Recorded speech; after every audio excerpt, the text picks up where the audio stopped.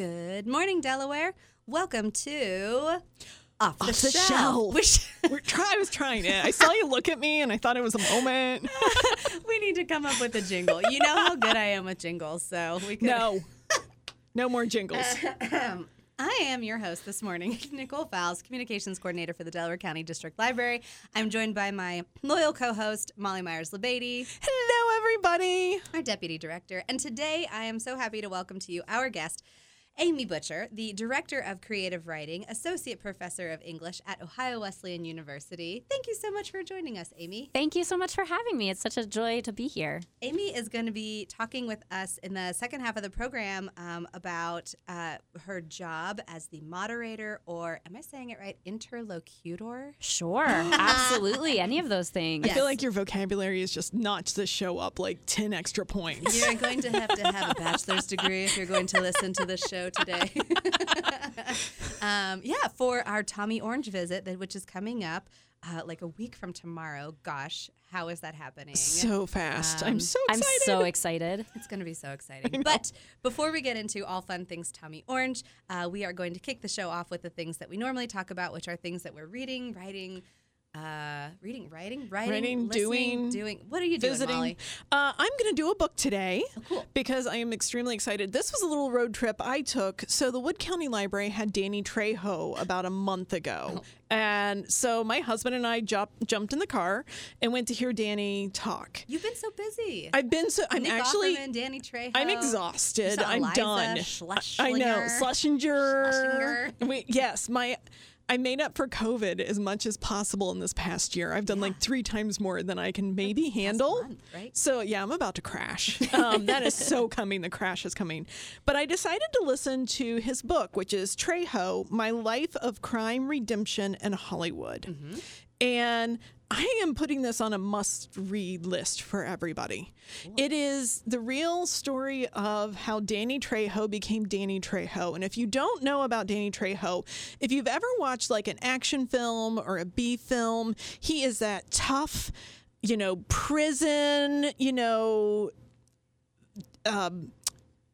fighting kind of mean guy. He's a bad guy in everything. And you look at him and you're like, this is not somebody I'd want to mess with. And then you hear him talk and you're like, oh my gosh, you're a big teddy bear. With a really, really hard life and background. Mm-hmm. So he actually went to prison. He was raised in a family where drugs, a community, this is what we've been talking about. Things like he was raised in a community where crime was the norm. That getting involved with drugs was something that sort of came along the way. He went to prison for some pretty serious crimes that he committed. And while he was there, he got dry. And he still struggled. Life was still hard. He did things like a lawn mowing business where they mowed people's lawns, but they had to borrow lawnmowers from the people they were mowing to mow other lawns. He's always believed, though, in doing good things for the purpose of doing good things. So, like, he'd mow a lady's yard that he knew her husband and son had died. And then a guy down the street was like, how much do you charge? And he's like, we don't charge her anything. And this guy goes, well, I will give you all of my lawn equipment if you'll do my yard, keep doing her yard. And, and he starts this lawn business. Mm-hmm. Well, it talks about sort of his move forward and trying to be, he helped people with their recovery from drugs and alcohol, how he stumbled into being an actor because it was an accident, how he made no money doing that, his wives, his mistresses, his children, their lives, their struggles. It is such an open book, and it's a view of a life of goodness in the midst of really hard things. I mean, Danny Trejo to me is one of the purest people I think I have ever read about. I highly suggest this book for anybody. He has no agenda other than to just sort of share his story and say, just do good for the purpose of doing good, and good things sometimes come back at you. I like that redemption is in that second half of the title. It's so beautiful. It's a longer book. Now, he reads the audio, and this is a warning. He's not a reader for everyone. Sure. I actually sped it up to 1.50, which is really fast for me. I sometimes can listen at a 1.25. He reads slowly and a little broken up. Now, if you know Trejo from the movies, you're going to enjoy this because this is his voice. This is his story. You know, if you're not used to Trejo and you just want to learn about him through this, you might want to pick up the book or be ready. You're going to really need to speed this up a little bit more. He's not a trained audiobook reader. But I highly suggest Trejo, My Life of Crime, Redemption, and Hollywood by Danny Trejo with Donald Logue, who does have a really nice interview at the very end. I love that. It's lovely. It's his experience with Danny and just kind of reiterates he's humble. This man is really even more than you're going to get from this. That sounds fascinating. I was really passionate about this one this week, so everybody go out and get Trejo. Go get Trejo. Excuse me. Amy, what? I'm sure you're very well read, being a director of creative writing and a professor of English. Between your own writings, what are you reading? Sure. I am revisiting a collection that came out about a year and a half ago by the writer Joanne Beard, who is actually the reason that I write creative nonfiction, the reason I teach creative nonfiction. She has a new collection out called Festival Days. I read it. Oh my Did you? goodness. Yeah. I have such a crush, a literary crush on Joanne Beard. Many people know the name because of her famous essay, The Fourth State of Matter, which was written about a shooting at the University of Iowa several decades ago. But she's back now with this new collection. It is absolutely amazing. I love Festival Days in particular, and Joanne Beard as a writer, because her work really kind of obscures the boundary between genres. So in her author's notes, she jokes that she calls the pieces in the collection pieces rather than essays. And she says some of the pieces are stories, but they're also essays in their own way. Some of the essays, too, are stories, but that's a story for another day or something of that nature. And so these are primarily pieces that are, in many aspects of the word, creative nonfiction. They follow real subjects. But her relationship, Joanne Beard as a writer, to these subjects is kind of unknown. It's sort of third person. Again, my impulse is to call them essays as an essayist myself. But these pieces kind of follow these subjects and their real human stories, but in a way that is so visceral and imagined. It is as if Joanne Beard was right there with these individuals. And I've, of course, gone down the Google wormhole of Googling, what is Joanne Beard as the writer, her relation to one essay in particular is called Sherry, and it actually follows a woman who had terminal cancer in sort of the last days of her life. And it turns out Joanne Beard never even met this woman, but did interviews with her family and wrote this absolutely gorgeous, 50-page piece. Yeah. And so anyway, I feel like every time I pick up Joanne Beard, I'm learning new things, not only about writing, but also about the world, about healing, about empathy. And so I am, it only came out a year and a half ago, but I'm already revisiting it because there's so much I feel that I learned from that. I was lucky enough to listen to this one. It was submitted as the best female audiobook reader for the Audies Awards last year. And I normally wouldn't pick up a collection of short stories. They typically don't appeal to me. But I found myself listening to these shorts and sobbing by the end of some of them, laughing by the end of others. I mean, I was like, I have never felt more connected to a character in, like you said, a 50-page essay in my life. I feel like we don't value that short read, that short essay, because an accomplishment to tell a whole story. And in that moment, too, to be in it, sometimes that longer book that I have to split up, I'm not there for that whole story. Whereas these short stories, they pull you right in. They do. Part of the reason that I'm revisiting it is each time I find new things to teach my students at Ohio Wesleyan University. So the exercise that I had my students doing was to pay attention to, in this essay, Sherry, for example, we're talking about, this essay, 40, 50 pages, spans over a year. And so Joanne Beard has to write about all of this downtime, right? The way that fall gives way to winter, gives way to spring, gives way to summer. And so we were looking in particular at how do you write in a beautiful way about time in which nothing really happens, right? There's no huge climactic point. It's just her going and walking with her dogs in the woods, bumping into Boy Scouts, going to the grocery store. But she's able to write about those moments in a way that feels significant because it's highlighting the everyday beauty and nuance of our world. And so that just blows me away as well. She's just a terrifically talented writer. It's just a joy every time I get to pick up her book. Oh, good. It's so nice to revisit that one. I don't have a book. I don't have something I've been listening to or watching this week. I actually have a project that I worked on in our Maker Studio. Oh, now I want to hear about it. We don't talk about our Maker Studio a lot on this show, and the primary reason is because it's wildly popular. It's so popular that like the studio is like, please don't promote us. She's not kidding. We don't talk about their classes at the end of the program whenever we tell you some of the upcoming things at the library because their registrations are full. They're always full. But I do think that it's still worth noting that it is just a gem of a resource within the Delaware County District Library. So the Maker Studio is currently located at the main library in downtown Delaware. It has all sorts of things, a printer that can do stickers and banners and all sorts of different textures of paper. It has a vinyl, or it has a vinyl cutter. It has a laser engraver that can do anything from wood to plastic to your metal tumblers. But it also has an embroidery machine. Yes. And so I have a cousin who is going to be having a baby soon. Aww. And her baby shower is this weekend. And her one request, we had a little girls' weekend getaway that she was there. Her one request is that she really wanted a blanket that had her to-be child's name on it. Aww. And so she told me the name that they had planned.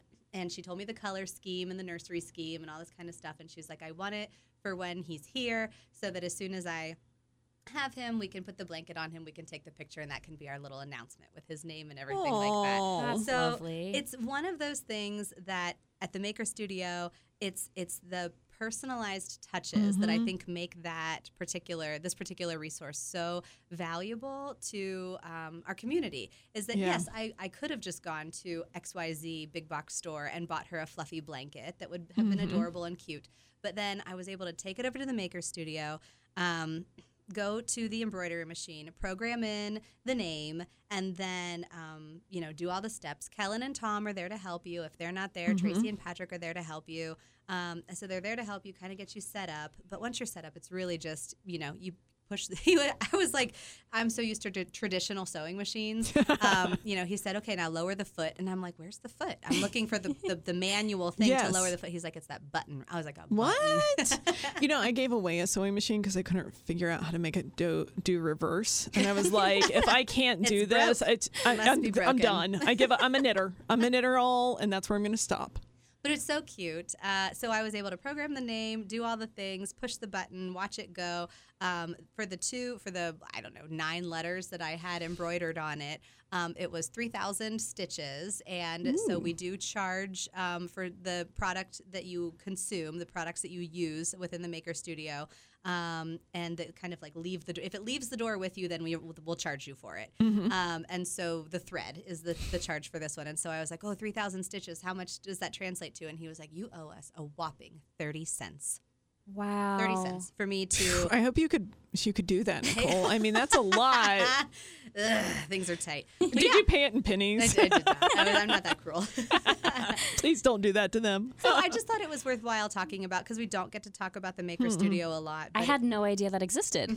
You So just taught me so something. cool. You walk into the main library, you kind of go past where the elevators are, past the help us desks, and to the left where the computers are, and you'll find it nestled right there. Wow. So with that, we will take a break, and we'll see you on the other half of the show with Amy Butcher, and we'll be talking about some of her writings and her involvement with Tommy So Orange's excited. Visit. Stay tuned. Welcome back. You are listening to Off the Shelf. We'll still figure out that off the shelf. I don't know. Oh, wow. If we leave you free with that. Let's stick to off the shelf is the only tagline you know. Oh, I don't think that's true, though, We're Molly. going to stop there.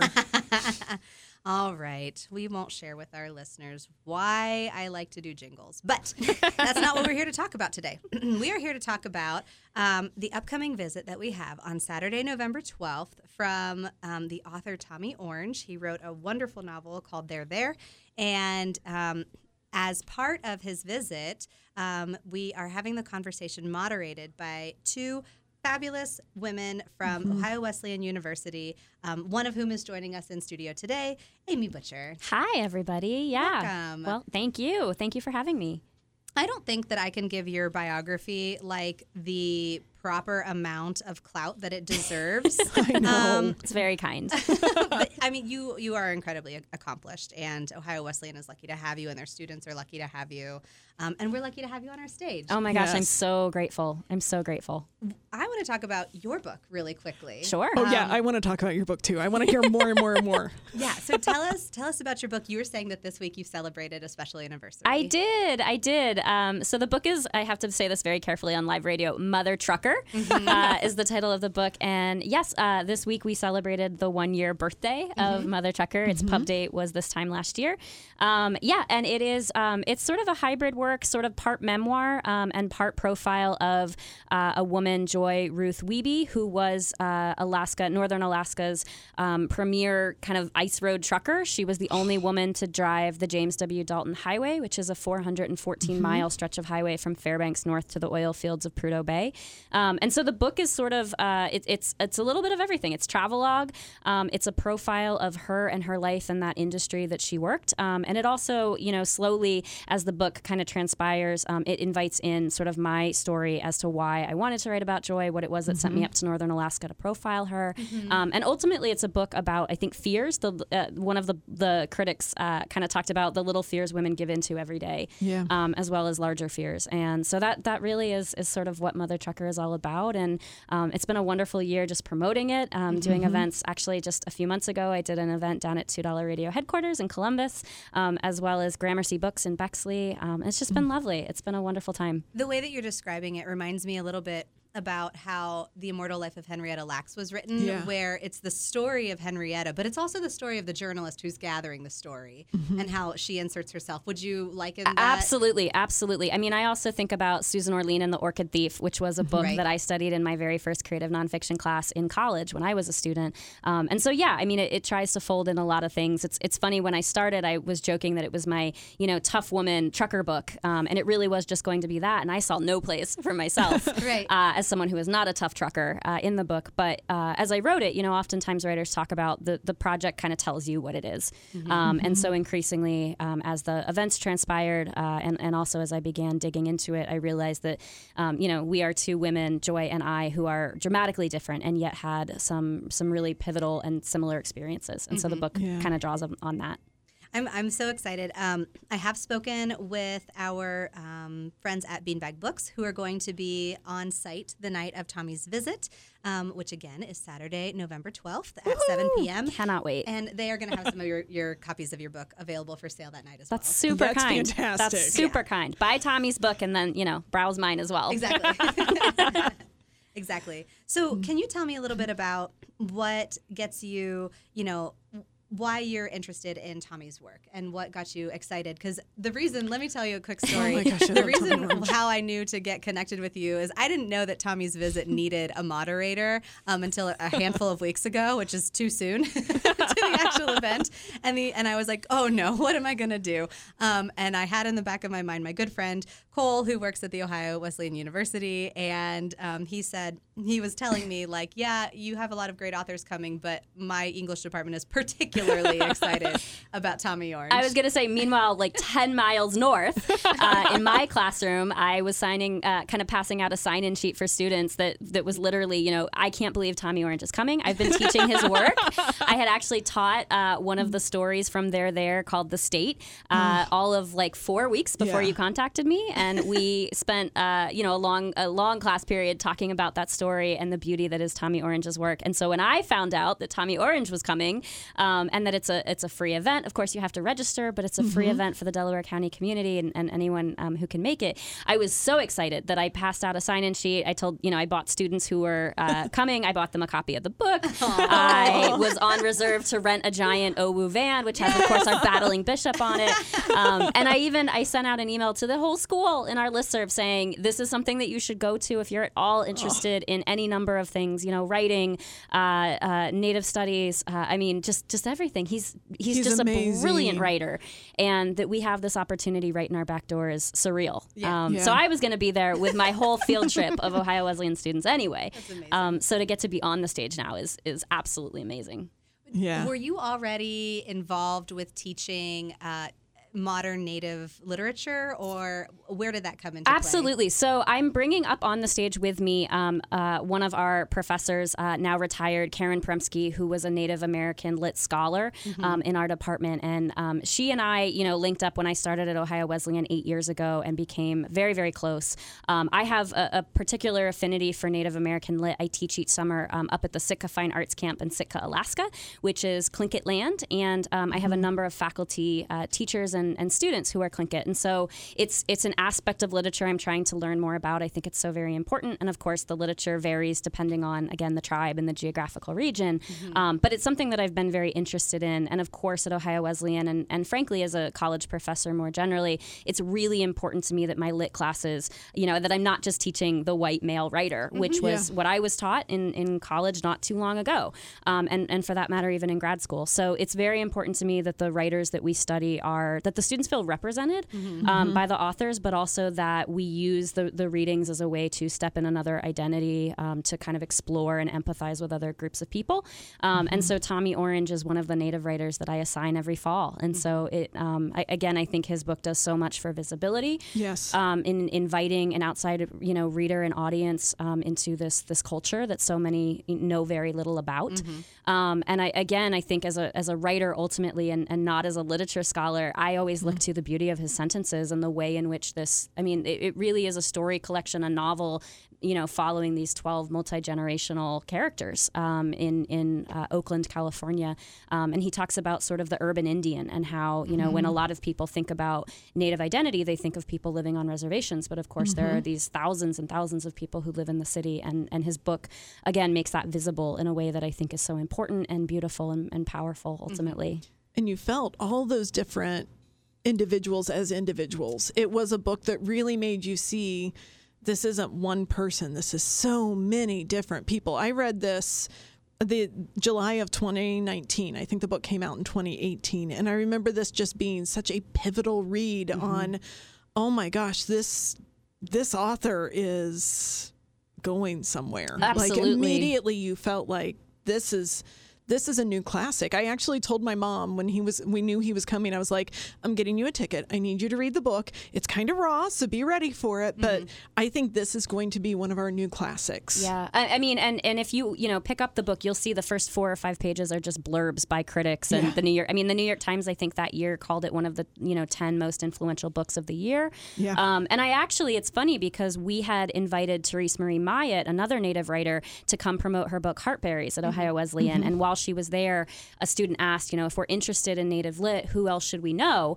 And she said, well, my friend Tommy Orange has a new collection coming out. And so again, this is just, it feels like a really long time coming, and I'm so excited for the opportunity to meet with him and engage with him, which feels, again, indulgent and lovely. Yes.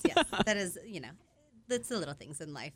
We, I will say, at this recording, at this speaking to you, radio listeners, we only have about 10 seats left.